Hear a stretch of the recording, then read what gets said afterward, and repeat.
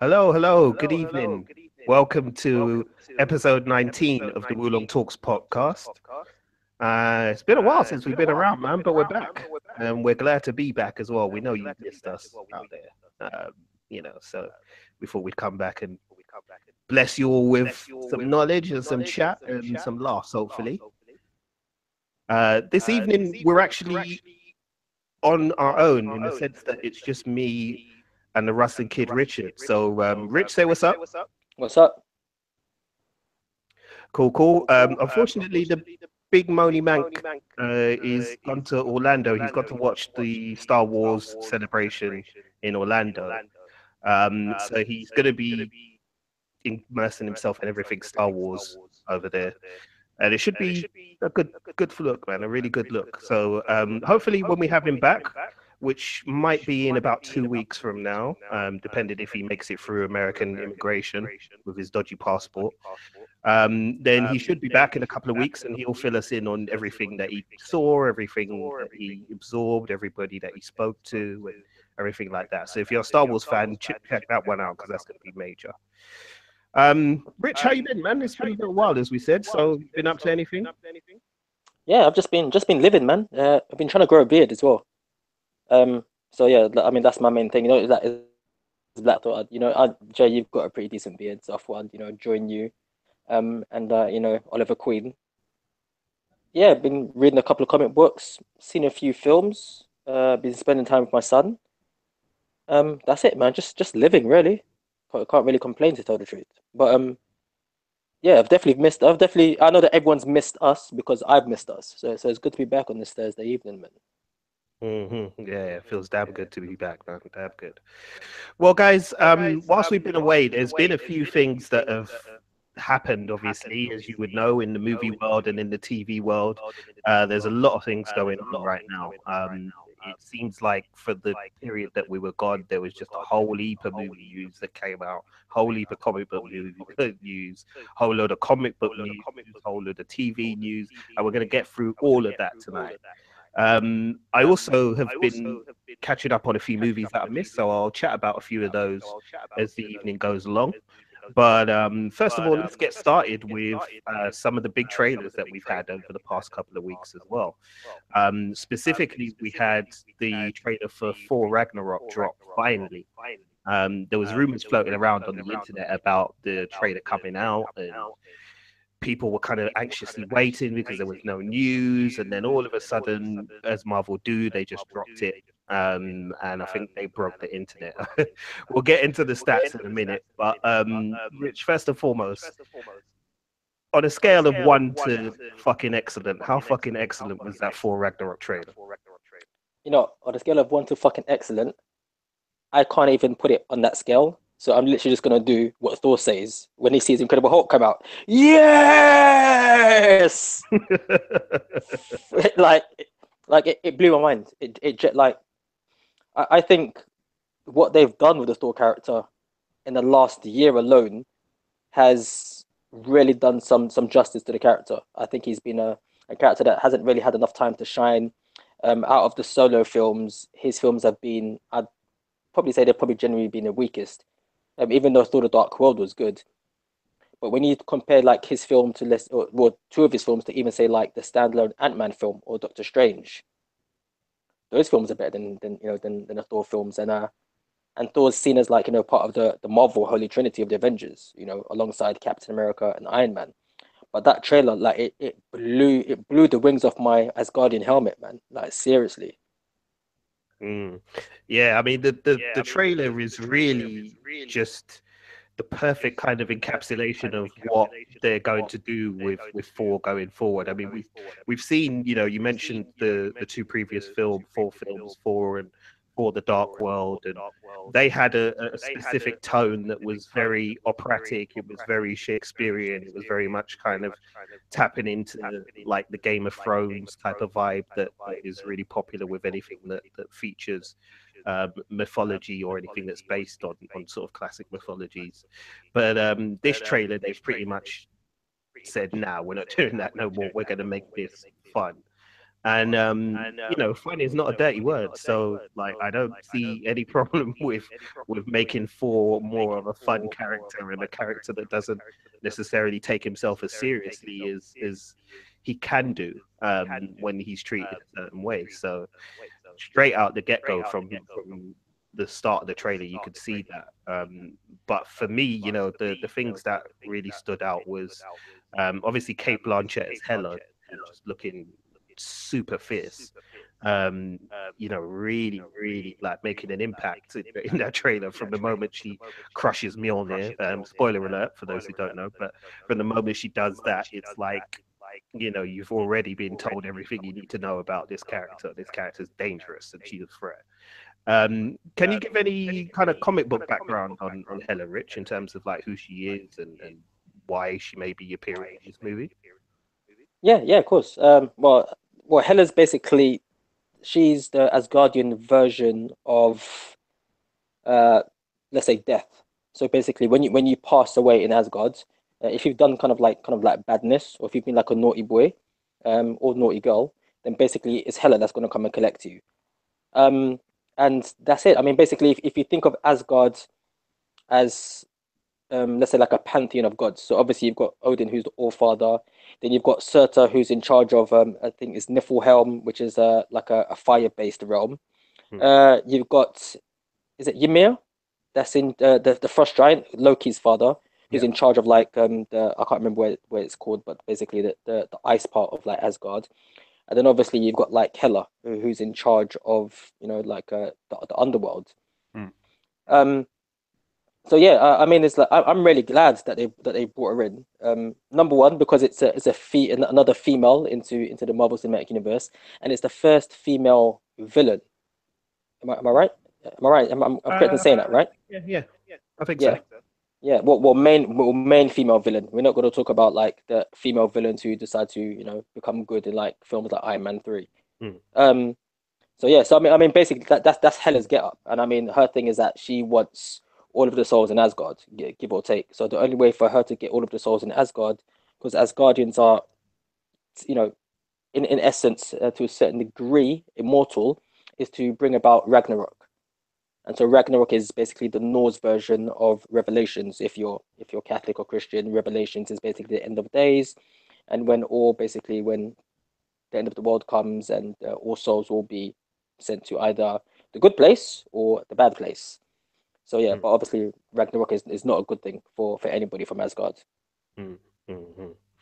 Yeah, no doubt. I mean, it's clear from the trailer that it's not a good thing at all. From Mm, the way she kind of brings hellfire down on Asgard. That's not going to end well for, for anybody who happens to be around there. What else kind of stood out for you? I mean, for me, I really liked some of the shots that we saw of the Valkyries riding the Pegasus into battle against Hela. I'm assuming they all get their asses whooped because the next shot is them kind of falling in slow motion. So I assume yeah, that's what happens. But I really liked that, and then I really liked the introduction of Valkyrie as well, Tessa Thompson's character, the character yeah, from Creed, because she's introduced in a really really cool way as well. She's got a really kind of iconic look for this film as well. It's very stripped down and practical, but at the same time, it's the look of a warrior, so that tells you that she don't play around. So yeah. I really really enjoyed that. What else for you stood out? Because I know there were a few kind of things in the background, some Easter eggs that people spotted. Did you spot anything? Well, I mean, I'll tell you what really stood out for me. First was the portrayal of Thor, Mm, because like like you bring up the people like Tessa Thompson, Kate Blanchett. Obviously, you've got like Idris, sporting the new dreadlock look as well. mm, All mm, of those characters in Thor, that to me, in all of the Thor films, Thor is give or take the weakest character in his films. mm, Everybody else really seems to outshine him. If you think of like the Dark World, like Volstagg is funny as hell. Like I think Faramir is like is plays that I love to fight and I love women type of thing like really really well. Like you get what you're given, and I like the fact that they've really they're really pushing Thor as like, okay, I'm one of the strongest there is, but he's not the sharpest tool in a cookie jar. I like that. Like stick with that thing. I mean, it gives him personality, it gives him gravitas, and also reminds you of the reason why he needs why he needs people, why he just can't go off and just do this by himself. There's a reason why, when you see the previous films and when he's in Avengers, why he needs to have a team, why he needs his family. I mean, at the end of the day, he can do it himself, but he's a family orientated character. And he would be that good looking stupid brother like he'd probably jump into a fight and start beating you up first by accident and then realize he's made a mistake and then take out everybody else. So I like the portrayal of him. I mean, Easter egg wise, what did I see? I think one of the things I saw, if you freeze frame it, just when Thor gets really excited about Hulk coming into the arena, there's a scene of like the Grandmaster sitting on one side and Loki sitting on the other on a big sofa, and in the background there's like obviously people watching, maybe placing some form of bets. If it's to do with the Grandmaster, I'm sure it is. But there's a character who looks like he has a uniform which is very, very similar to one of the Celestials. I mean, obviously the Celestials are known to be a lot bigger, but then they're cosmic entities, so I'm sure they can be anything they want to be. So I'm not sure if that's something they're going to follow through, or if it's just basically just a visual Easter egg. The Celestials are basically the 12 judges of the universe, and they're basically the people that place basically the egg in the earth, which allows humans to become mutants or to have superhuman powers. But that's something we can definitely, let's say, when we get closer to Thor Ragnarok as well, and if their characters actually get brought into it. But the Celestials have been mentioned before in Guardians of the Galaxy. Yeah, exactly. They reference there. I mean, the planet that they visit in Guardians of the Galaxy looks like a giant celestial head. Yeah, it is a celestial head. Yeah, it is, isn't it? Yeah, and then they do actually reference them specifically in a part of that movie as well. So yeah, well, I guess it makes sense that there would be some kind of reference to the Celestials because it's all the same kind of galaxy. So yeah, it'd be interested to see where they go with that, really. Well, for you listeners, I mean, if you haven't seen the trailer yet, all I can say is go and see it. Before we end up with Thor Ragnarok, Rich, of course, we can't end without talking about the other big standout, which is, of course, the Hulk. So are we getting a backdoor Planet Hulk movie through Thor Ragnarok, and is that a bad thing? Or I don't think it's a bad thing at all. I think that's a really, really good thing. And I think it just makes sense. Like, the thing that's good about the Marvel Cinematic Universe, as opposed to the next franchise that we're going to be talking about, is that they have some form of time and continuity throughout all of the films. So basically, I mean, if you do your research, when you watch any of the Marvel films, you don't just watch them in the order that they come in. They're done in a particular way. And so I think that this would be nice to show basically where Thor's been since he disappeared in was it Age of Ultron he disappeared in? Yes, end of Age of Ultron. Yeah, since Age of Ultron, and when Hulk decided to go on his sabbatical as well. So like, I think it's good. I think combining two stories is perfect. And from the looks of it, it looks like they've taken a lot of World War Hulk elements, and they've taken like a lot of Walter Simmons. Is it Walt Simonson? Walt Simonson. Era. Yeah, Walt Simonson Thor, which is probably some of the best runs I've ever read of Thor, until recently when Jason Aaron just like really just took it and ran with it. And those are really two good eras of comic books for those two characters. So combining them, I think it's perfect. Like I'm really happy to see Hulk really allowed to come in and just smash and do what he needs to do best. Yeah, man. I think there are a lot of people, including someone that we know very well, who are probably very happy to see that. So yeah, no, it was a good look. So yeah, Thor Ragnarok definitely is become one of my most anticipated things for this year. Same for you, Rich? Yeah, definitely. Before we leave on that, how about this? Just thinking, we're missing one more Infinity Stone, or as we old school guys know, if you're over 25, like you don't call them Infinity Stones, we call them Infinity Gems. Yeah, go to the comic books, do your research. If you don't believe me, go do your fucking research, right? Or better yet, play Marvel superheroes. Play Marvel superheroes made by Capcom. Yeah, go pump some like 50p coins into it. But could you reckon this could be the film that gives us a location of the Soul Gem? Possibly, yeah. I mean, like, it would make sense for it to be Yeah, informed, but at the same time, I think there's already been what if we have the time gem? I believe is yeah. in Asgard, isn't it? Time gems of Doctor. No, time No, gems of sorry, time Doctor gem. Strange. Doctor Strange, and it's Yeah, the what was the first one? Tesseract. Tesseract. That's it. That which one was that? Was that Space Gem? Tesseract is Space Gem. Yeah. Yeah, yeah. So that's the Space Gem. And isn't there another one that's around that region as well? I think it's the power. Is it the Power Stone that the Guardians gave to the Nova Corps? Yeah, power. Yeah, Power Stones Yeah. with the Nova Core. Yeah. The And then Collector Doctor Strange has yeah, and stone. Time Stone, and then Collector has a stone as well. Mm, mm, The mm. Mind Stone is inside the Vision's forehead. The Vision's Yeah. forehead. Yeah. But I was just thinking that basically because it's a Soul Stone, so like and then with this introduction of Hela, which to a certain degree, I mean, like, isn't out of the blue, but it does kind of make sense that Hela is basically the person who wants to collect all the souls of Asgard. So if you think of it like this, it could even be a thing of, well, listen, if I could have all the souls of Asgard and then some more, why not? And so what better thing to use as a weapon to collect all the souls of wherever than the Soul Gem?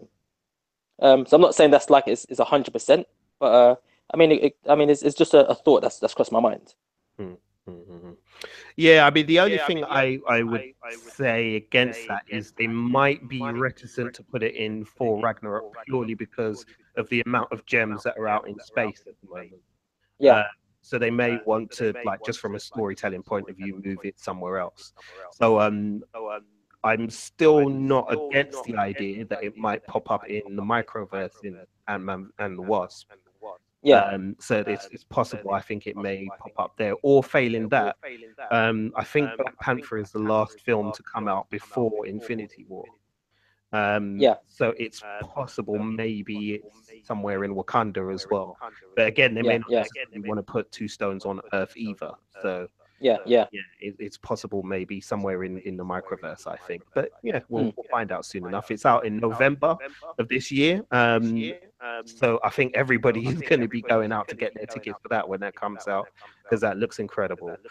All right, let's move on to the next big trailer. This is one that we all saw, but we weren't able to speak on at the time. And that is for DC's big team up movie, Justice League.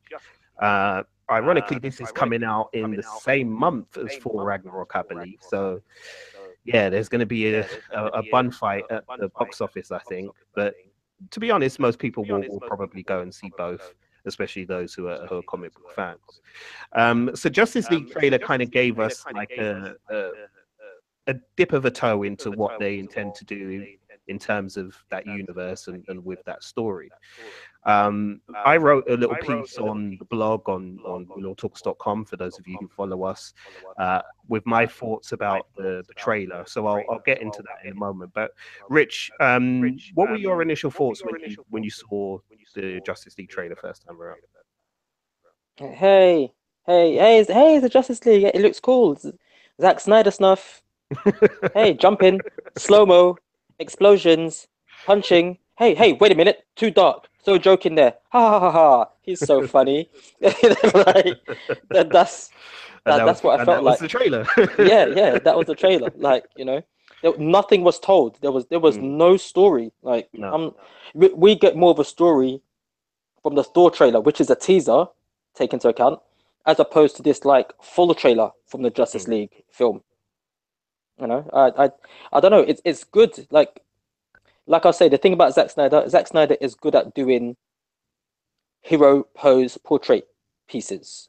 As in, like, every single frame that he does, you can probably like pause it and then print it out and frame it, and it will look freaking amazing. But there's a reason why a lot of artists who used to do comic books aren't around now, because people, just as much as people want to see pretty things, they still want to be kept. They still want to be engaged. They still want to be, they still want to be able to follow something. And that's what I got off this trailer. I just got off this trailer the same thing I got off Batman versus Superman the film, Batman versus Superman the trailers, and Man of Steel. You know, that's it. I don't feel any connection to it. Mm, mm, mm, mm. Yeah, I mean, when I watched it the first time, I felt kind of like you did. I mean, it looks amazing. The first shot with Bruce Wayne on horseback, somewhere out. I mean, we're not sure where he is, but he's out in the wilderness somewhere. You know, and the cinematography in those particular scenes that we see in the opening of the trailer is just jaw dropping. It's the kind of thing, but it's the kind of thing that Zack Snyder does very, very well. Is, as you said, he's he's got a great eye. He's got a great artistic eye in terms of capturing an image. So he has framed everything perfectly. It's beautiful. It's rolling hills. It's snow. It's this lone figure on horseback. It's all of those kind of things that are quite evocative to the eye when you watch it. So it starts out okay, and then you get to the scene with Miles Davis, aka sorry, not Miles Davis, Miles Dyson, for people who get that reference, aka Victor Stone. And we see him enter in this nondescript room, and then you see this thing kind of pulsing away in the corner, and then there's another thing that comes up behind him. And I was kind of like, like, why have they chosen to kind of throw in like a parademon so early on in the story? Sorry for those listeners who are listening. Parademons are like the minions of one of the big bad villains of the DC universe, a guy called Darkseid. And you know, there's not really been much explanation so far in the DCEU about the existence of Darkseid or the existence of other universes. You know, we had that scene that was cut from the theatrical cut of Batman v Superman with Lex Luthor looking at the Steppenwolf image with the 3 boxes, and apparently that was supposed to tell all of us exactly what we needed to know about the presence of mother boxes and the fact that Steppenwolf exists. But yeah, a lot of people that I know were like, huh? Like, what does that mean? So it was odd to me that they chose to kind of do that. And then throughout the trailer, you know, there's lots of really cool action shots, but again, it's all featuring parademons. And again, it's like, you know, who amongst the average cinema going audience knows who these things are? I mean, yeah, okay, you can make the argument that they don't need to know because it's just a trailer. Really, they don't need to know right now. They just need to know they're bad guys. But still, you know, for the sake of context, it helps to kind of have an idea of who they are. Aquaman for me was the big standout. I loved Aquaman. I love what Jason Momoa has done with the character.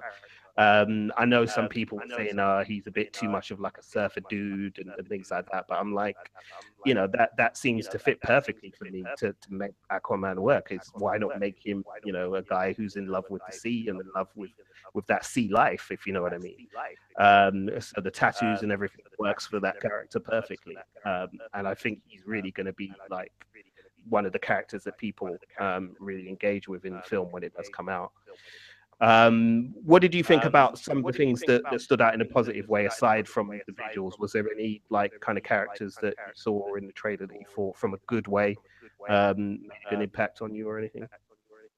Only Aquaman, to tell the truth. I mean, they seem to have like focused a bit more on Bruce Wayne, Batman, which is good. I mean, like so far what we've seen of Batman from Ben Affleck has been decent. But I'd have to agree with you. Definitely Aquaman. Like, I mean, everyone's comparing him to like a surfer dude. I don't even look at him as a surfer dude. I compare him to like a rock star. Like me personally, if this was like a film that was being made by like one of those crazy cokehead producers in like the late 80s or like early 90s, I easily would have cast Lenny Kravitz as fucking as fucking Aquaman, man. Like, you know, like I really like what they've done with him, and it's almost like they're really having to, how can I put it? Not convince, but show the naysayers that Aquaman is worthy to be in this group and this film, and to have his own film. So me personally, like Aquaman to me is their Thor. Like, you know, I was really engaged. The trailer itself, like I said, is Zack Snyder stuff, and I wasn't engaged. That's the thing. Like when you look at the Thor trailer, and I hate to keep on referring, like making it. I don't want to make it a Marvel versus DC thing, but in the Thor trailer, which is a teaser trailer, we're not told the whole story, but we're told an outline of the story, and we've been told that, listen, something's coming, this is going to happen, this might happen, but we know we're going to come out tops at the end. But at the same time, I want you to care about what's happened to the people that you see on the screen. I didn't feel that for the Justice League. Yeah. Nobody felt in danger. You know, like I didn't connect with anybody on the screen. I mean, like, and I think the only reason we connected with somebody like Aquaman is just because he was like probably thinking he has the attitude of what we have when watching a trailer, which is like, I don't give a fuck. So that's what I think. You know. Yeah, no, that's very true. That's a really good point, actually. Yeah, there's no real kind of connection there with any of the characters. I mean, you know, we get the sense that obviously Batman is going around, you know, recruiting these heroes for this threat that we're told in the trailer is already here, basically. So they need to prepare to confront this threat. But that's kind of about it, really. You don't really get a sense of where things are happening in terms of where they happen in the movie. And again, this is not necessarily a bad thing, because you know, my one complaint about the other trailer we're going to talk about is that it felt too linear. It felt too much like it was giving me the whole plot of the movie. But at the same time, it is nice to have some grounding so you can connect with some of these characters, you know.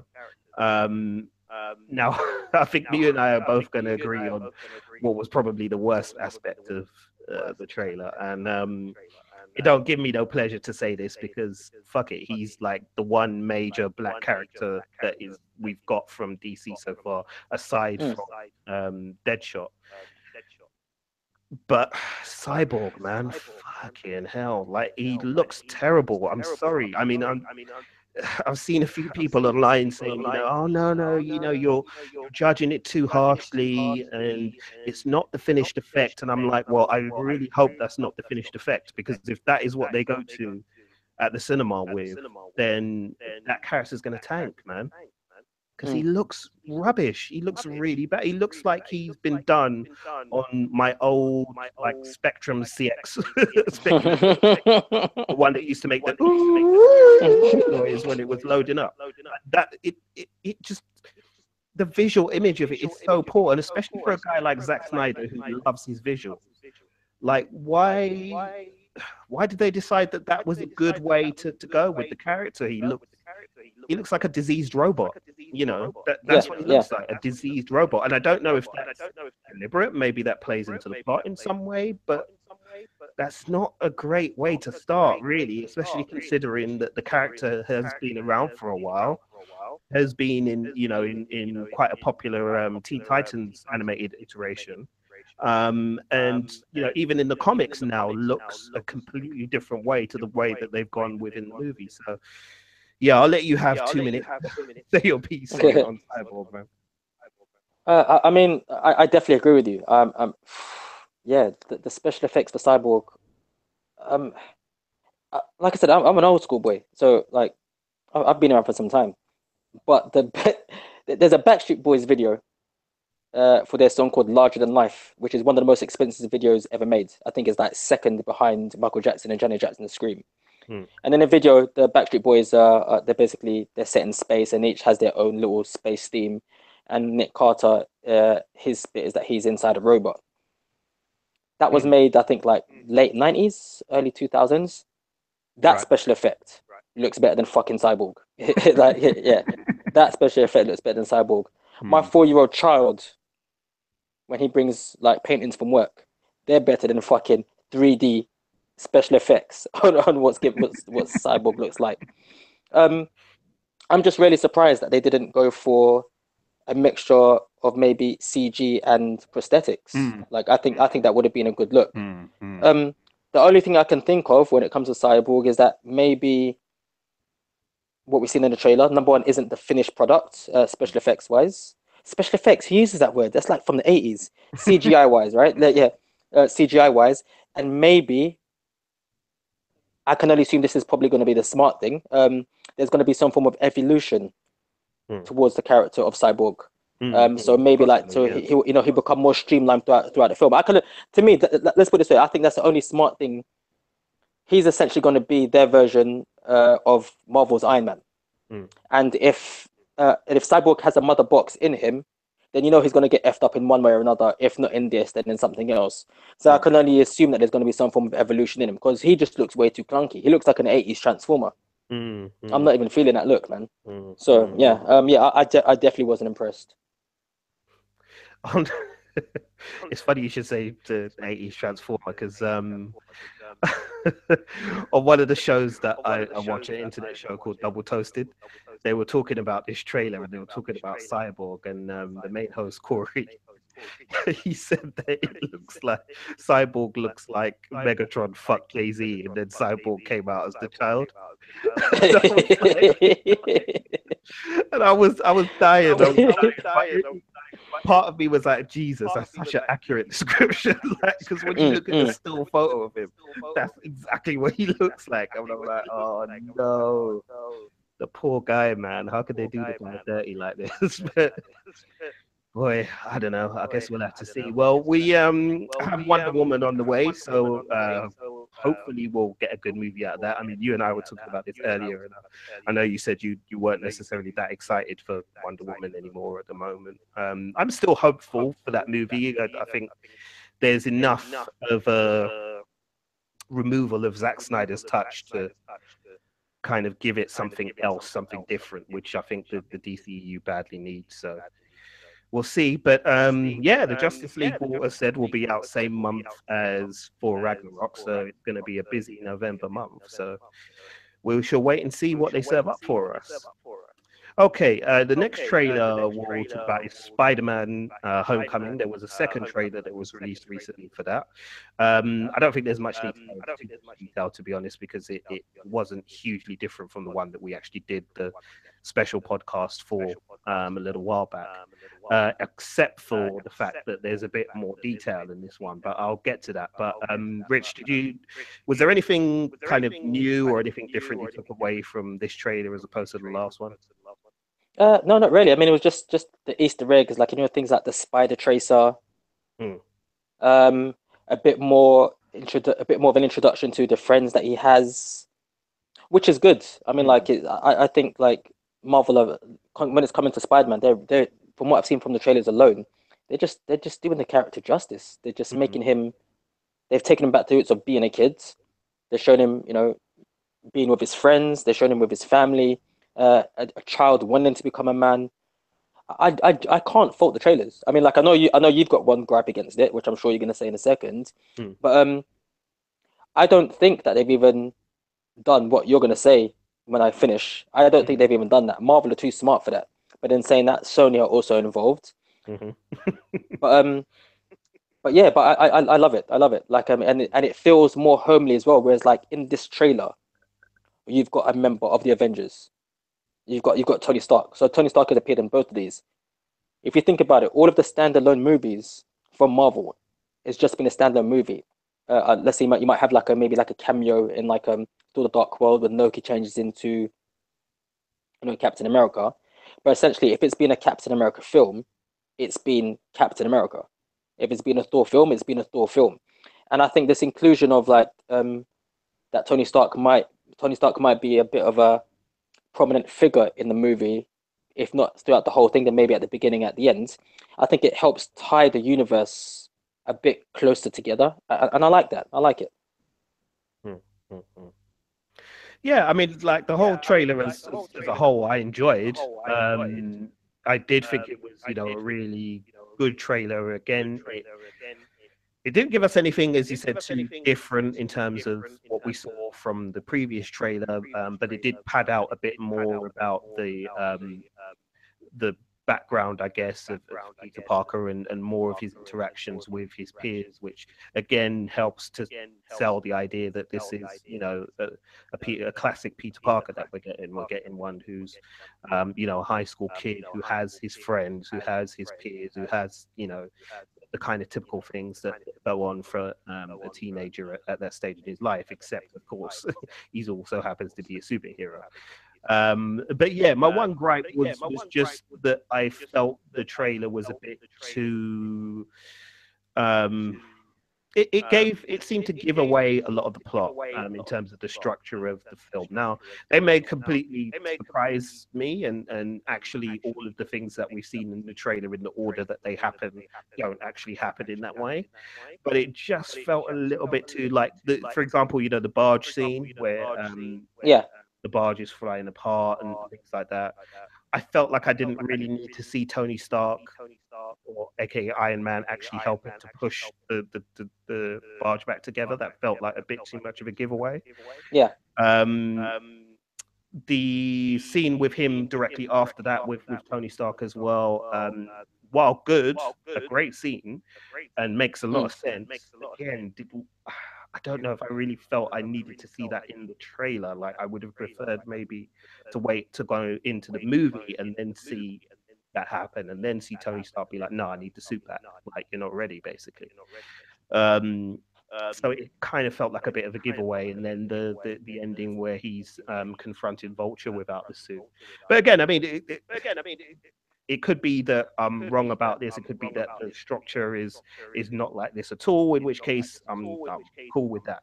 And I'm certainly not saying I'm not going to go see the movie and all of that. It was just that kind of thing that kind of needled me a bit. But still, it was a very, very good trailer either way. So fingers crossed for that one. We'll have that one in the summer.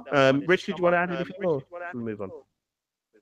Yeah, no, we can move on. Yeah, I'm good with Spider-Man. Like, I can't wait, man. I think you're just being moany, but that's just me, man. Got standing for Alvin, isn't it? So I'm trying to fill his shoes. Okay, so we're gonna get to lastly, probably my favorite trailer, but just personally, the trailer for the Stephen King adaptation, which just looks fantastic, man. Really, really, really love it. I do.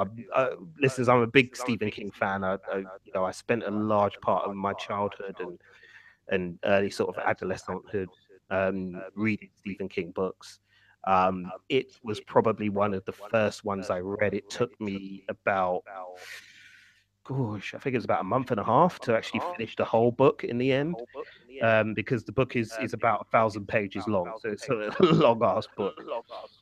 And I remember the miniseries that came out as well, and how impactful that was, and how the spirit, I guess you would say, of Pennywise was such just a malevolent force that kind of really creeped you out. And that's obviously aided by Tim Curry's performance, Pennywise as well. It's a very iconic performance and something a lot of people remember. So this movie had a lot of kind of, and it still does really have a lot of big shoes to fill in terms of what it can deliver. But for a first trailer, I thought it was immense. I mean, it looks like they've taken everything right out of the book and onto the screen. And yeah, I'm like, I remember saying to you that, I watched it on the train because when it was released, I'd just finished work and I was riding the train home, and I got a pop-up notification on my phone, opened the phone, and I was like, oh, it's the It trailer. Should I watch it? And I thought, yeah, I'm safe. I'm surrounded by people on the train. I'll be all right. So, so I opened it and I played it, and I was scared by the end of the train. I was looking around to make sure there were people still on the train. Because that it got to me. It really, really freaked me out. What did you think of the trailer? Was it effective? I mean, I know you're not really that scared of clowns and things like that necessarily, but just as a trailer in itself, do you think it was effective in terms of selling the movie to you? Oh yeah, definitely. I think it was a very, very. I mean, it's one of those things where I think because the TV series with Tim Curry is such a beloved show. For them to try and even better it, you can see that they've got a large amount of respect for it, and also for the original source. So it felt just like a really, really nice updated version of what we already know, with just a bit more substance to it. Yeah, as a trailer, it was cool, but for scaring me and stuff like that, I don't know. Like as weird as it sounds, I'm that guy that see, I'm not trying to make this a race thing, man, but I'm just not that. I'm not Caucasian where I'm gonna go and do things and like follow boats into drainage systems. Like that's not me.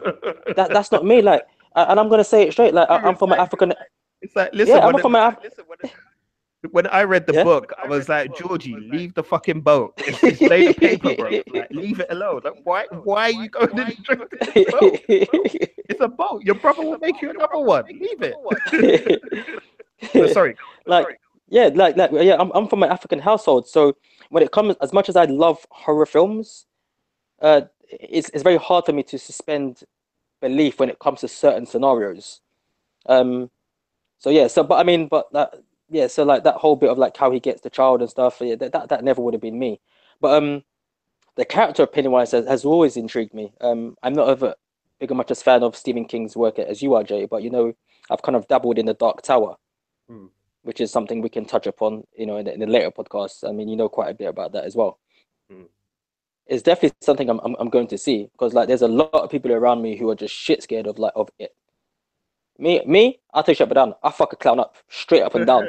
I step in his size 15 red shoes. I punch him on his red nose. That goes, burp. But so I'm not generally scared. But I will go and see the film because it just looks good. It does. Yeah, man. As I said, it was a really effective trailer. It looks like they're paying a lot of homage to the book as well from that first trailer. So. It looks like we're going to get a really, really true representation of Stephen King's work. So I really hope they do it justice. The only thing I would say is that the guy who was initially going to direct it, I think it's Cary Fukunaga. He's the guy who did True Detective season 1, and he did Beasts of No Nation. He actually dropped out, so another director has come into the chair. But he's still got a screenwriting credit, so I assume it's still largely his script that they're working on, and based on kind of the work that he's done before, I think that hopefully means that the movie is in good hands. So we shall see. That will be out in, I believe it's September. So yeah, I'm kind of part excited and part dreading September, to be honest. I can see myself doing a lot of watching the movie through like split fingers and shit like that. But it should be all good, man. I'm excited for that. So yeah, if you haven't checked it out already, you should check it out, folks, because there's some figures that I wanted to give you quickly, Rich. I don't know if you're aware of this, but we were talking about Thor Ragnarok earlier. Yeah, that has since become Marvel's most watched trailer ever in terms of Marvel videos. It got 136 million views in 24 hours. Jesus. But it's actually only ended up third on the all-time list. Second on the list is Fate of the Furious, that has 139 million views in 24 hours. Okay. And top of the list, with a whopping 197 million views in 24 hours, was the It trailer. Wow. Okay. So there's a lot of sadists out there like me. Yeah, like people like being scared. Okay. So yeah, that's just to give some context there as to how many people out there are looking forward to this movie. So yeah, at least I'm not alone, and we can all go together and support each other when it starts to get scary. All right, well, let's move on. One of the things that we didn't get to talk about as well in our absence was Iron Fist. Now, for you guys who've been following us ever since we've been podcasting, and even before then, you know that amongst the three of us, there is one person in particular who is a huge fan of Iron Fist, and that is the man, Rich Kidd, man. Richard has been patiently waiting, as we all have really, for the Iron Fist series to drop on Netflix. It finally came out. The whole season is out there. And yeah, it's kind of a disappointment, really, and that's me being polite. But Rich, I'm gonna let you take first hit at this pinata because you've been patiently waiting. So I think it's only right that you speak on this, man, and you bless this and you take these people to church, man. Oh man, I'll take these people to Kunlun. How about that? Fuck. It was just. The thing about Iron Fist, right? I mean, the best way to sum it up, if this had come out, let's say, late 90s, early 2000s, it might have got a bit of a, it might have been better received by me. Just for the simple fact that that's a period when like any form of martial arts that you were given on TV, you were just glad to get it. You were happy to get it. That's how we were. But when you're able to watch things like Buffy the Vampire Slayer, Into the Badlands, like like Even maybe martial even law. yeah. Well, of course, martial law, which was like a staple. Like, fuck that shit, martial law, because martial law had true martial artists, it had Yeah. Sammo Hung, people like that. So that doesn't even count. That's a bit unfair, right? Yeah, that's bringing a gun to a knife fight. Yeah, we can talk about shows like Xena Warrior Princess, yeah, or like Hercules, where the action is so over the top and theatrical, but it works, yeah, and you're able to suspend your belief and then go say, listen, I love this, yeah, no matter how corny it is. So out of everything expected Iron Fist to give me, even if the story was shit, even if the acting was shite, yeah, even if the special effects weren't that good, it would have bothered me a little bit. But the one thing I would have loved to have seen and known and gone to sleep easy, knowing that they would have given us the best martial arts that we could have been given for a character who is based around martial arts. His name is the Iron Fist. He's the immortal weapon, the living weapon. He's the martial arts defender of the seventh capital city, which is Kunlun. And the martial arts, I like to think that in my heyday I could have done better martial arts. I've got a friend called Emmanuel who we're going to be bringing on in the next few weeks, and he still studies martial arts full time as well. And I think he can do better martial arts than what we were given on Iron Fist. And I mean that's my biggest gripe. I mean, me and Jay are going to go back and forth about the script, the story, the acting in the next few seconds, few minutes. But my main gripe was the martial arts. If I could have at least asked for anything, at least give me good martial arts. Yeah, I mean that was the biggest disappointment for me as well. I think you hit the nail on the head. If even if the script was terrible, the plot didn't make no sense, the characters weren't believable. If the martial arts in the show was good, then I could probably just about give it a pass and say, all right, well, I've got my kicks out of it, so that's cool. But it's amazing. It's almost like to me, I got the impression, I think somewhere in between episode 3 and 4, it felt like the show was written and produced by people who weren't fans of martial arts movies.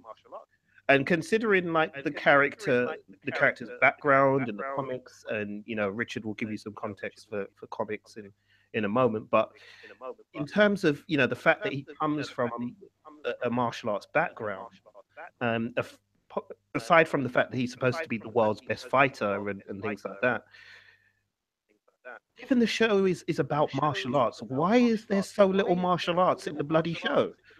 And why is it the martial arts we get is so poorly choreographed, poorly filmed, poorly edited? Like it's insane. And what I've heard recently as well, I mean, I don't know how true any of this is, so please just take this with a grain of salt. But some of the things I've heard on the grapevine is that they actually cut some of the budget for some of the other shows. So for Daredevil, for Jessica Jones, for Luke Cage, they actually cut back on the budgets of those and tried to save money so that they had more money to spend on Iron Fist. If that's the case, then why does Iron Fist look the worst out of all three of them? Like, it makes no sense, Like, it's really, really weird that we've ended up with something so substandard, given they've had so much time. I mean, Rich, what did you think of the way it was filmed and the way it was like kind of shot and edited and things like that? Thing felt really, really budget. Felt budget. It felt like they didn't try. And the thing is, before people start thinking that, oh man, this guy must really hate this show. I don't hate the show. It's just that I think when you're used to a particular standard of things and you're actually expecting something as well, you should at least be given half of that.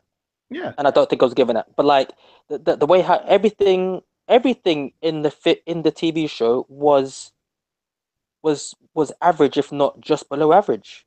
Mm. Daredevil has I mean, if you're talking, let's say, about setting, Daredevil has Hell's Kitchen. You always remember that he's in Hell's Kitchen. Mm. Hell's Kitchen, like it's the same way how Batman has Gotham. Like it just has is its own living, breathing entity. Luke Cage had Harlem. Yeah. Jessica Jones had her own part of New York, but it was filmed slightly different, so it could feel obviously that she wouldn't be in the same place as everyone else, but it had its own feel.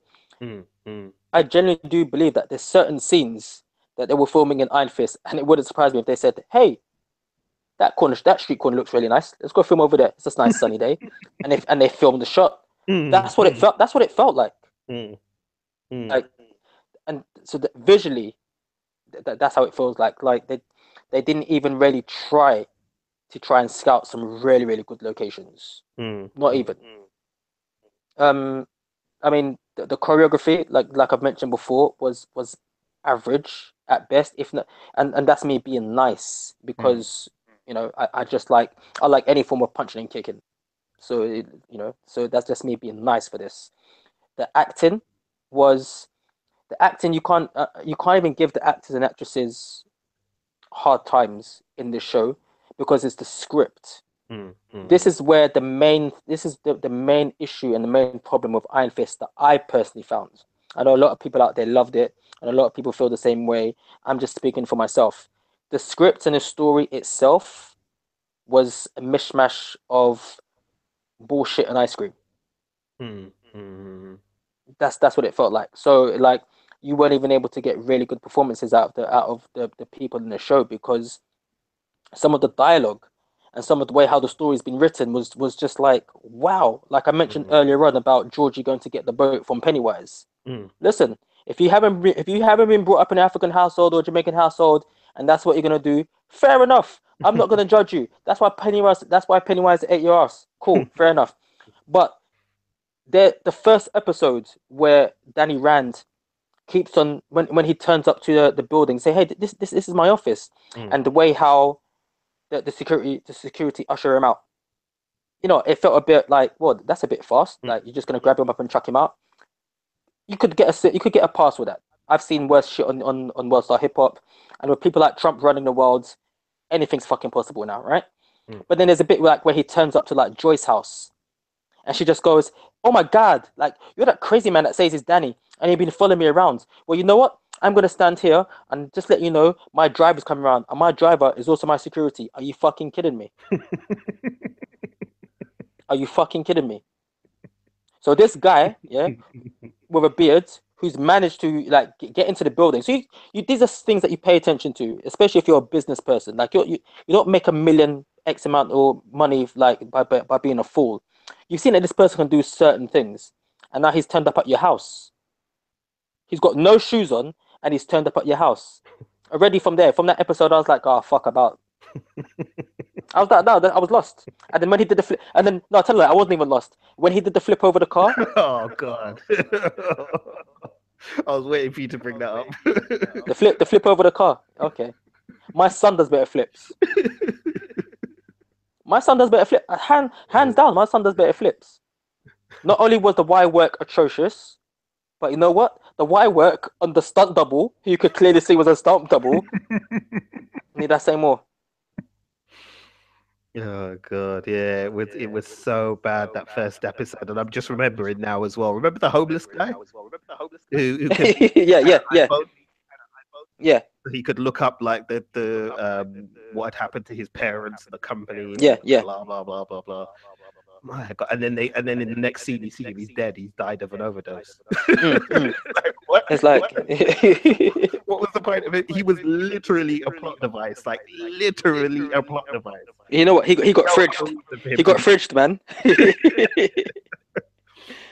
Yeah, there was no other reason for him to be in that story at all. It doesn't feel like it was made by anybody who cares about martial arts movies. But going back to the characters which you touched on, I mean, Joy, like I really got no sense of what Joy's actual character is. She kind of flip flops throughout the series between antagonist to support to antagonist to support to antagonist, and I found that like so frustrating. I couldn't really like relate to that in any way. The only person who really had kind of a satisfying story arc was her brother. Her brother actually has like a really good Ward Meacham. He has a Yeah. really good story arc in the sense that you see him go through and see the initial interactions with Danny are a bit over the top, but a bit kind of I'm a villain. But as the show goes on, you kind of see the reasons why that happens, and you see him struggle with drug addiction, and then you see him kind of come out the other side, and it's all it's quite a wholesome arc. It makes sense, and that was fairly enjoyable. The other positive for me was Madame Gao. Listen, Madame Gao, I was in love with that character from when she first appeared on Daredevil. Whenever you can give me more Madame Gao, I'm good. But some of the things they did with her character didn't make no freaking sense at all. So that's another negative. Like, remember episode 6, the one that I think a lot of people were sort of like, "Oh, it was a great episode." I Yeah. think it's Yeah. the one with the trials where he has to go Yeah. through the Yeah. trials and fight them. Like, I still don't understand like what Madame Gao was actually trying to get out of him in Mm. that scenario, because it isn't really explained. Yeah. And then, well, I was going to bring up the Axe Gang, but I'll let you go into the Axe Gang because, again, that's a that was an absolute like grind my teeth moment when I saw them just kind of brought in and then just chucked to the side after an episode or so. But sorry, Rich, yeah, you can go on with the Axe Gang. Listen, the Axe Gang. If anybody who's a fan of martial arts films, will kind of know who the Axe Gang are. Um, I mean, this is just going off the top of my head. But the Axe Gang are basically the Yakuza, the triads, right? And they're famous. So basically, they're known for wearing like the black suits and essentially just walking around carrying axes. And they're just like the oriental version of the mafia. But they're also shown with a certain amount of respect when they're ever portrayed on screen, even though they are villains. They're a part of law, right? Um, and they were just used as like just throwaway villains. It was actually just really upsetting the way how they were portrayed. I mean, if you really want to get a good portrayal of the Axe Gang, even though it's done with a lot of jest, they're still treated with a lot of respect. Go and watch Stephen Chow's Kung Fu Hustle. Mm. The Axe Gang in that's a prime example of what the Axe Gang should be like. But they were just literally just treated as like villain of the week, filler in episodes, cannon fodder. They should have just like taken off the black suits and just put them in red outfits from Star Trek. That's what it felt like to me. It was just really upsetting, and I was actually really looking forward to Danny going head to head with them as like maybe like a precursor to, let's say, if he has to fight against the Hand, which he did in another way, which was actually probably one of the better plot points or better plot twists in the show. But I was like, okay, cool, we can work with this. But I just felt really let down. Like, Mm. the corridor scene where you see the Axe Gang come in and do their thing. Mm. I think when I saw that corridor scene, that's when I actually knew that, you know what, the martial arts in this show is not going to be the one, and nothing is going to be good. Nothing's going to get better. Mm. That was my thing, and I always had that little bit of hope, saying that maybe the last 3 episodes things are going to pick up and stuff like that. But from episode 3, I think subconsciously my mind was made up. Yeah, I hear you.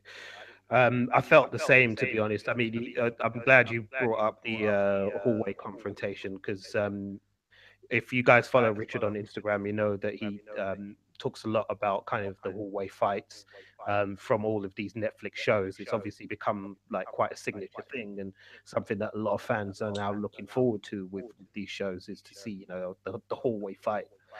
Iron Fist obviously keeps that tradition, but it kind of lets it down really badly.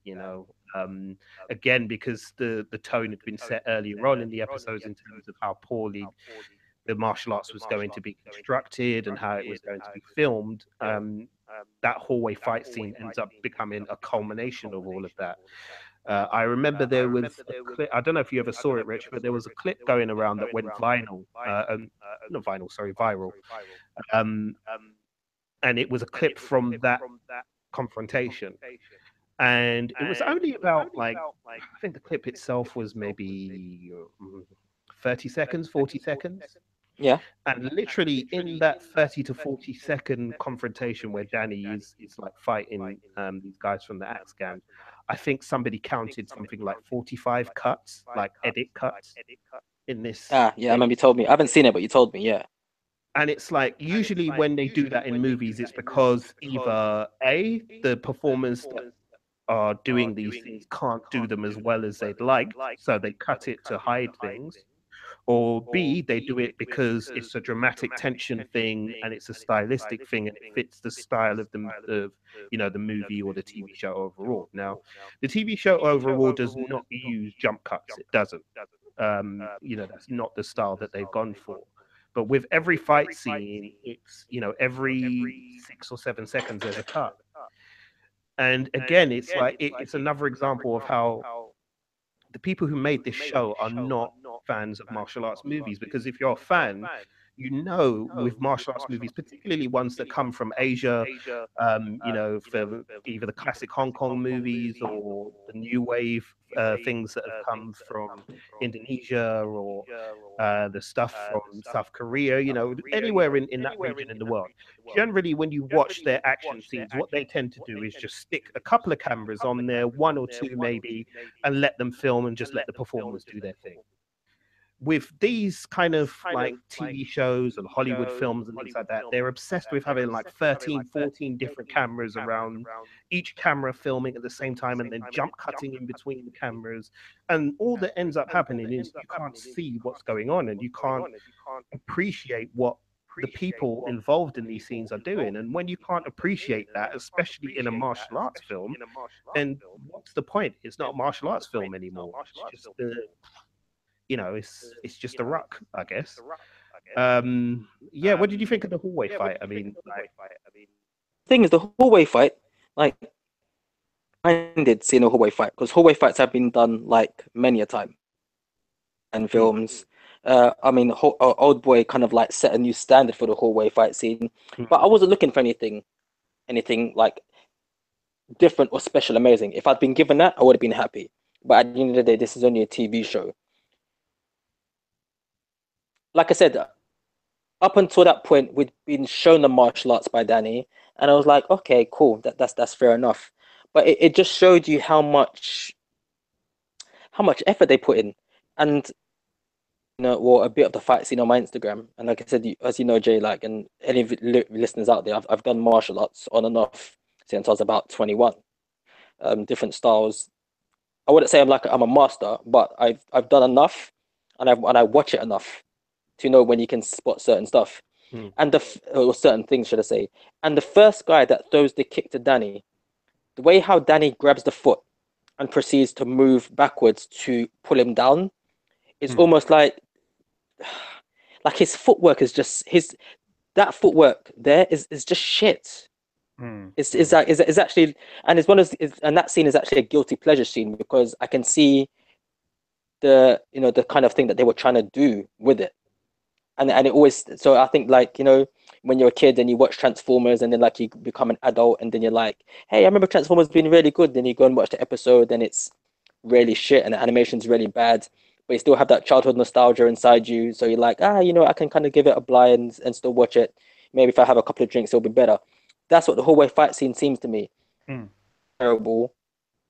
No, sorry, I'm speaking really bad. His footwork isn't terrible. His footwork isn't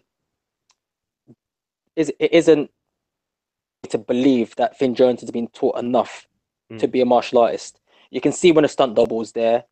There's no tension in there to feel that he's in any form of danger, as compared to, say, like, when Daredevil has his hallway fight scene in both seasons. That's the thing. And it comes down to the thing of that this is the first time when you see Danny showcased into martial arts. Martial arts or fighting is a language. form of fighting. It's a language. Look at Floyd Mayweather boxing. He has a specific language, has a specific style of how he fights, and that's conclusive to his character, right? And how he thinks. Danny Rand, or Finn Jones playing Danny Rand, the Iron Fist, he doesn't have that. And I think that's one of the downfalls as well to the choreography of this show.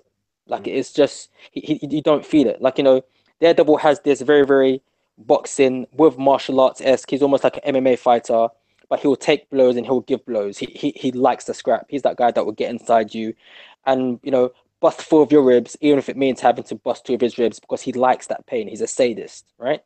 Luke Cage is that guy who's like, listen, I know I'm bigger than you. I know I'm stronger than you. I'm gonna go my way. If you step up in my face, I'm not gonna punch you. I'm gonna walk around. I'm gonna bitch slap you. I'm gonna grab you by your face and throw you over in a corner. And if I'm gonna treat you like a little bitch. Don't step up on my face. I've given you a chance. Jessica Jones is that. Listen, I've had a really, really bad day. Don't fuck around. Otherwise, I'm literally just gonna fuck you up and go about my business. Danny Rand hasn't even got anything that showcases any form of character through his fighting. Yeah. That's the thing, and it's the same thing throughout the whole show. There's nothing has any form of substance. Him coming back to New York to come and get Rand Industries. Number one, why? Number two, what does Rand Industries even do? I know. What does Rand Industries even do? It makes medicine. Yeah. Oh, okay. All right. I know what the Kingpin. Remember, Wilson Fisk. He has a business. You know what his business does? His business is in real estate. Yeah. Tony Stark has a business. His business used to be in arms, and now it's become into other things. funding the Avengers. Right? Justin Hammer, his business, it funds arms, which is which is touched upon in Luke Cage. But it's one of those things where it's like, I think they should have even made references to Wilson Fisk's business, Stark Industries, and even in the other Netflix shows, especially if they know that they're going to make an Iron Fist TV show, make Rand Industries a bit more apparent throughout this small little ecosystem that they've created over the past 2-3 years. It would have just made more sense. But this is the running theme in the show that you get through everything, whether it be the script, the acting, the martial arts. There's no substance. They just believe that that if we just put it on screen, we'll take it for we'll take it for fact, we'll take it for gospel. So yeah, that's I kind of went off on a tangent because you asked me about the martial arts, but you know how I feel about this show, man. This is the show that I was waiting for, man. No, for real. I'm not going to tread on your toes because I know how long you've been waiting to see this show. And it's as said, listeners, I don't want this to come across like we're haters and we're hating, because believe me, as said, there's nobody I know who's a bigger Iron Fist fan than Richard is. So when he says these things, he's not saying them because he wants to be controversial or to be a troll. He's saying it because that is how he feels about the way this show has played out. And to be honest, as said, I can't disagree with anything that he said. I'm not as big an Iron Fist fan as him, but I still like the character, and I was looking forward to the show. I was excited. Again, maybe not as much as Richard, but I was still looking forward to the show. And now it feels like I'm just kind of soured on the character. So, from that point of view, Rich, what can they do to turn things around? Or better question, how would you do it? So let's say me and you are, the bosses at Marvel headquarters. You're Jeff Loeb, I'm Joe Quesada. We're sitting down now. We've looked at this thing and we thought, okay, we got this one wrong. We've had a good run. We've got loads of right ones. We've got a great fan base out there who've become fans of what we've done. We've overstepped on this one. How do we turn this ship around and get people back on board with this character for, say, season 2 or for things like that? What's the things that you would do if you're Jeff Loeb decided to course correct Iron Fist? Okay, so first thing I'll do is generally sit down and decide whether Finn Jones like I said, I'm not even talking about his acting. I'm talking about the martial arts aspect of it, right?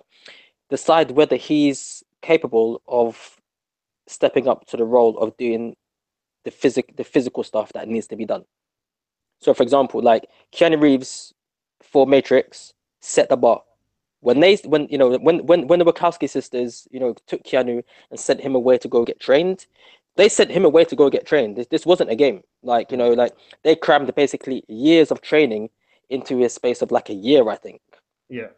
Like, so like I remember like when that film came out in '99, I hadn't even started martial arts yet, but I knew like martial artists who have been doing it for years, who watched their film and were like, this guy's never done martial arts before in his whole entire life. He's fucking bad. Mm. Like this guy, like I don't believe what I'm seeing on screen for what he's doing, because he's doing techniques or doing certain things.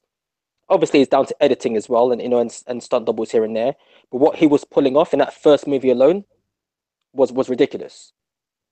So I would sit down and decide whether we need to keep Finn Jones, because if he can't do the physical part of it, it's not too bad anything. Then it's not worth keeping him. That's number one. Mm. If he can step up to the plate, send him away to go get trained. Send him to China or bring the grandmasters here and get him trained up until he's able to step into the role. That's what Yeah, I would do first. yeah. Wu Ping Second thing, will take that money, blood. yeah, easy, like Just give Wu easy, Ping a call, man. He'll take that money. easily. The thing is, like, Donnie Yen, who's been around for years, and some people have only just found out about Donnie Yen after his Mm. appearance in The Force Awakens and Triple X. Donnie Yen has done he's helped the martial arts choreography in the US, for and the UK for years. He helped do the choreography on Blade 2. He Mm-hmm. helped do the choreography on Stormbreaker. Mm-hmm. He helped do the choreography for, obviously, for The Force Awakens. Like, he's Yeah. been around, so it's not as if he's alien to US soil, or people don't know how to get into contact with him, or with Wu Ping, or the Wu Ping stunt team, or with Jackie Chan's stunt team. Like, these people, they're known, Yeah. you know. Like, I mean, the Wu Ping stunt team, they've helped train um the guys who did the choreography for the Captain America Civil War and Captain America Winter Soldier, who did John Wick, and their US based martial arts stunt team. Yeah. So I don't understand why it's so hard to get somebody trained up.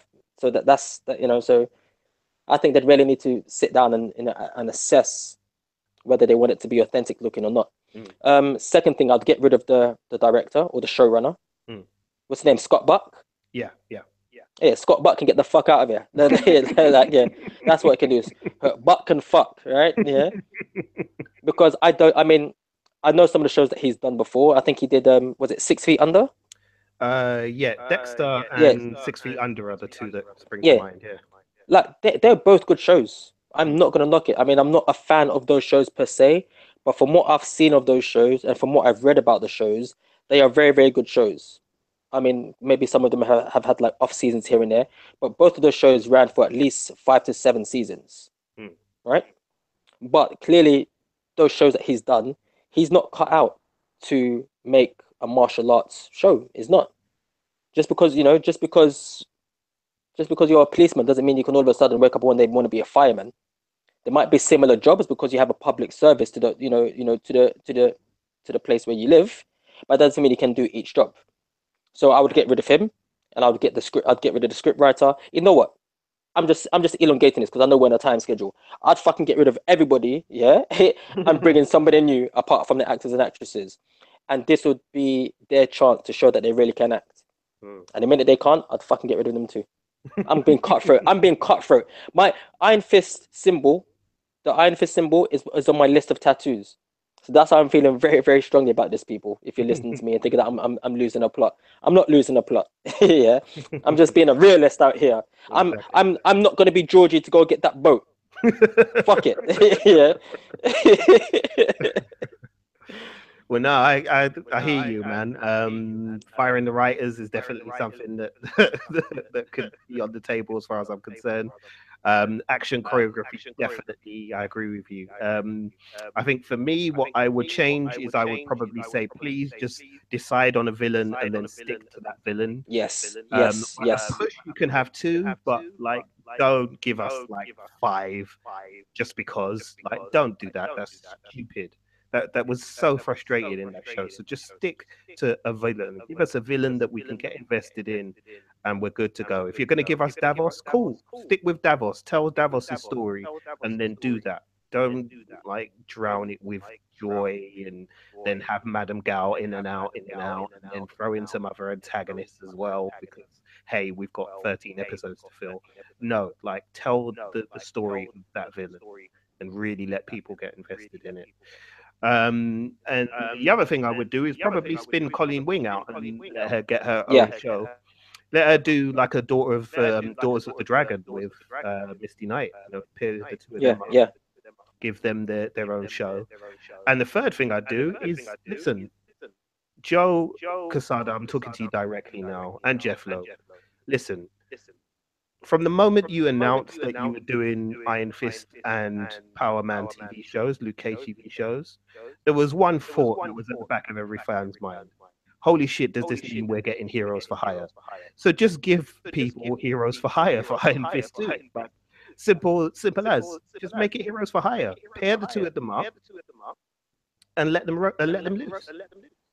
That way, you know, if Finn Jones isn't quite up to it, you can still rely on Mike Coulter, who's, you know, has got a lot of credit with audiences, is very popular with audiences, and is a charismatic actor and has really done well with his character. So pair the two of them up and let them play off of each other. You know, apparently that's what they have a few scenes together in The Defenders. Yeah. Supposed to be really good. So, you know, touch wood that does work out, and then if it does, then run with that. You know, you don't have to keep going on and on and on about like Danny Rand's background and things like that. It would have been nice if we'd actually got some Kunlun in this season, but you guys decided to bother with that. So all right, fine. But you know, give us the Heroes for Hire and fuck it. Have Luke and Danny Rand go to Kunlun together to have to solve some problem, you know, and Colleen and Misty can come along too, just like they do in Immortal Iron Fist, the comic book run. You know, let them come along too. But you've got these actors at your disposal. Use them, man. Listen, they've got actors at their disposal and they've got storylines at their disposal. That's it. Yeah, that's it. Simple. Okay, breathe. How you I'm upset, man. I'm here drinking some coconut rum from St. Kitts. It's keeping me sane, man. After this, I'm gonna go do some yoga. Yeah, listen, you'll probably do it better than flipping Finn Jones can. Hey, listen, you know it'd be messed up. We go to a Comic-Con and we see Finn Jones and he just busts both our heads. Think you're funny, punk? Think you're funny? Yeah, I heard you guys long talk. Think you're the shit. And then he'll try and do a crappy flip and then fall on his back because there's no wire there to stop him from falling.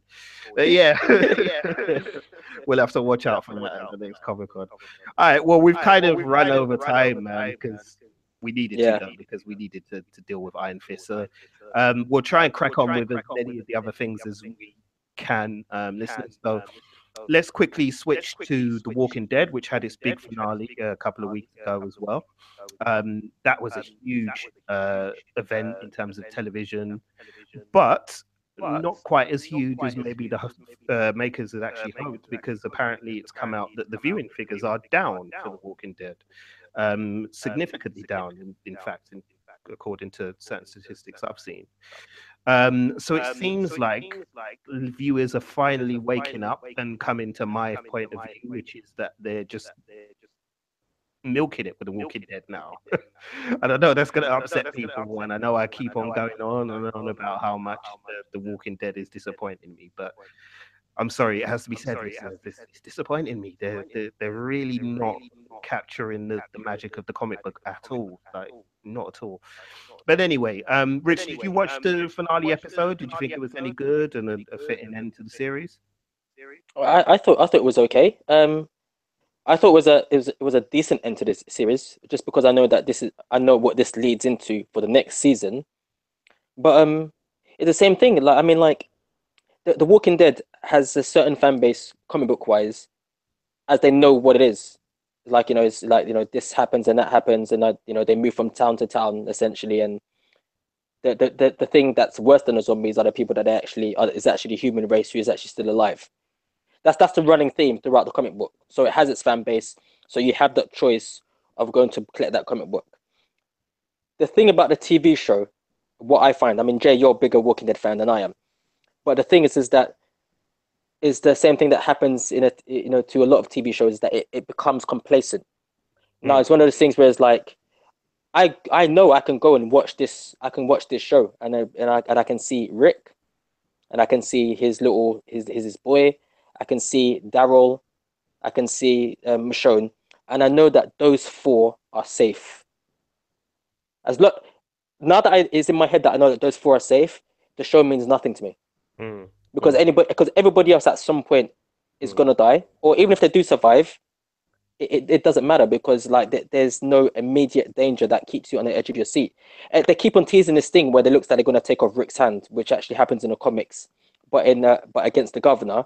And I'm waiting for them to do that, because at least that will shock the viewers, to say like, wow, listen, he's our main character and he's got no hands, and maybe give him that visual handicap. Not saying that's a bad thing against people who have handicaps, but show that bad things can happen to your main character. Don't keep on doing this thing where it's like Rick keeps on being emotionally and mentally broken by this villain who's better than him, and then Rick finds the power through his family again, and then then they move on to the next bit. Like it's boring now. That's the thing. It's boring. So I mean, that's what the show is for me. But this last episode, I mean, it was, it just was, man. Like it was just Walking Dead. That was it. I mean, I don't miss it. Yesterday, we're Thursday, Monday's just gone. I didn't miss Walking Dead. Mm, mm. You Yeah, I know? do. I do wonder at what point are people gonna. I mean, it seems like they already are kind of leaving the show. But when will they start leaving the show en masse? Because for all the reasons you said, basically, one of the great things about the comic when you read it and you first started to get into it and things like that was you realized the danger that was around them all the time. You realized that you never really knew which characters were going to make it out at the end of an issue or at the end of a volume, Mm, or if they had a big story arc, anything could happen, and literally it did. Anything did happen. yeah. Shocking stuff happened every time you turned the page, and you were like, "Damn, like I did not see that coming." And there's a lot of stuff that they've kind of just done away with. I mean, I know obviously for comic books you have a certain amount of artistic freedom, and you have less kind of censorship and restrictions that you have with like network television. And The Walking Dead is a huge phenomenon in terms of television, and so there's a certain line and a balancing act that they have to do to avoid kind of pissing off too many people in America in terms of the kind of things that they would want to do with characters and plots. But as you said, it's become predictable. You know which characters are going to survive and which ain't. And as soon as that happens, it's like, well, do I really need to watch this? Because I know that at some point this guy's going to make it out at the end. And the worst thing about it all for me is Negan. Negan feels like a character that's been wasted. I remember when we first talked about that first episode in season 7 when they revealed Glenn and Abraham's death at the hands of Negan, and how Yeah. you were saying that you liked the character because he felt like he was shaking things up. Yeah. And I agreed with that. He did feel like he was shaking things up, but then the series just kind of fell back into routine again, and Negan was on TV less and less, which I guess means that they couldn't afford to pay Jeffrey Dean Morgan, too much money Mm, for appearances. But it just really fell into like a routine that was just really predictable, sadly. And it's hard to see where they go from here. I mean, obviously, if you're a fan of the comic books, and you've probably got an idea of where they're going to go next. In terms of what's coming, they've already said it's all out war, so it looks like the all out war storyline is going to play out. But how they're going to play that out on TV will be a challenge, because they've really scaled it down already. In the comic books, there's a lot more antagonists and a lot more people involved than there are in the TV show. And again, as you said, it's like where are the surprises going to come from in the storyline, because there are plenty of them in the comic book, but again, that's because the comic book established from very early on that none of these characters were safe, that anybody could get it. But the TV show is not playing by those rules. So I don't know. We'll just have to wait and see what they deliver for us. I think it's back again early next year. I think is when season 8 starts. So yeah, I guess we'll see where we end up from there. But the Shiva bit was cool in the final episode.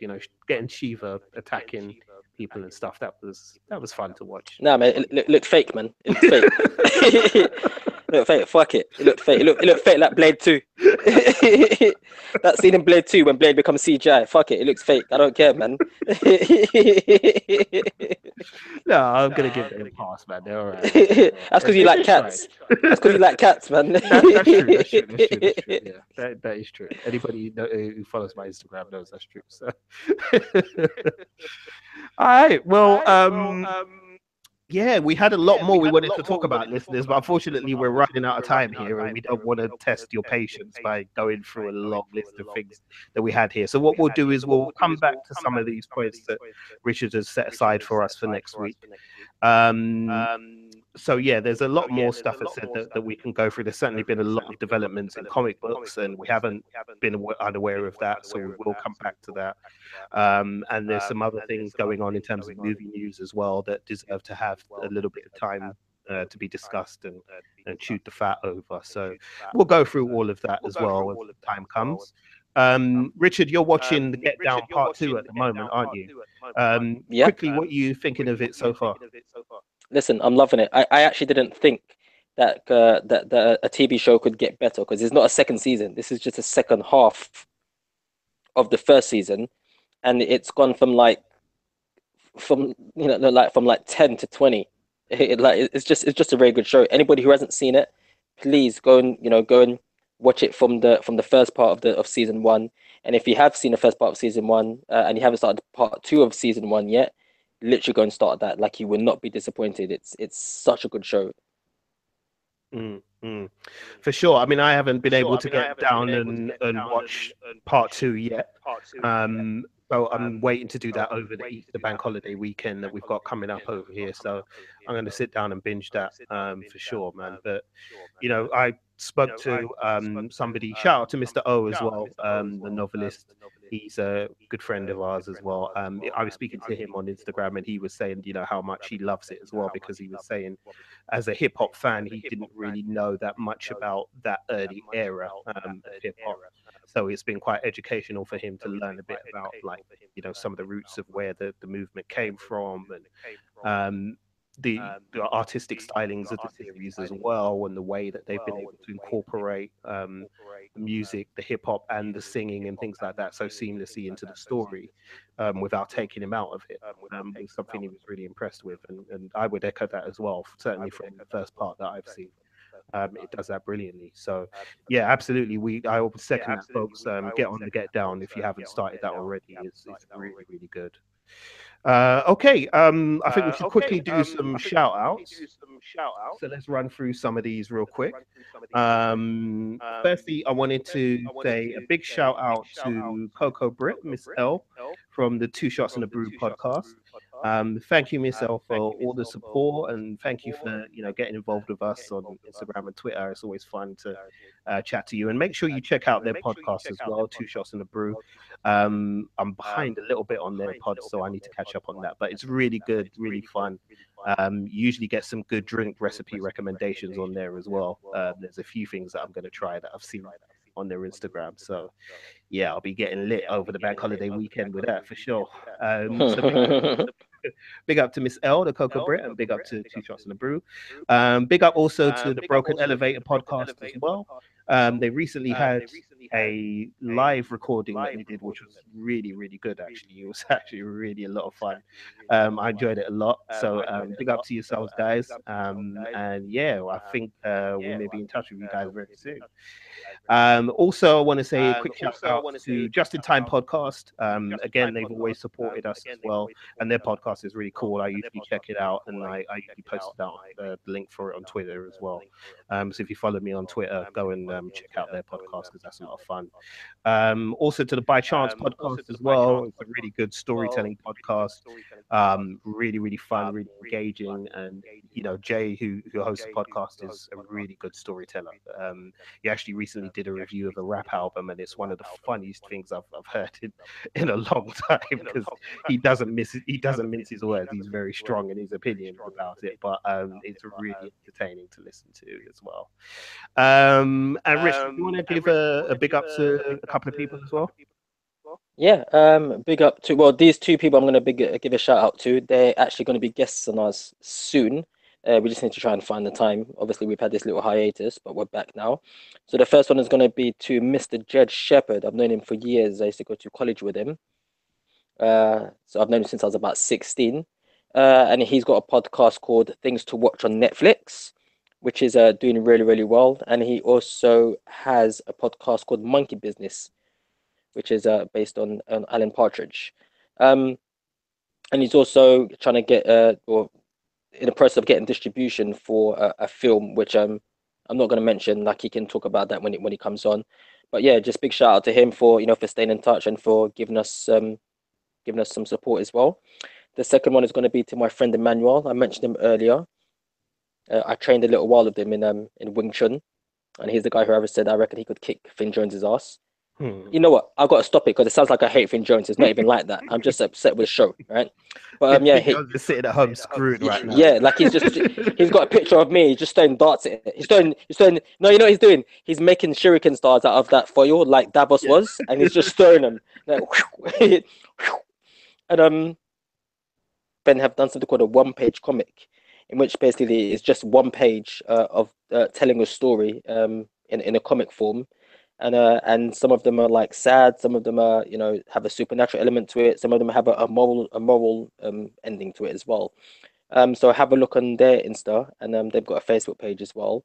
But Emmanuel will also be on in the next few weeks as well to talk about that. So I just really want to give those two guys a big shout out for being friends and for also giving us a lot of time and support as well.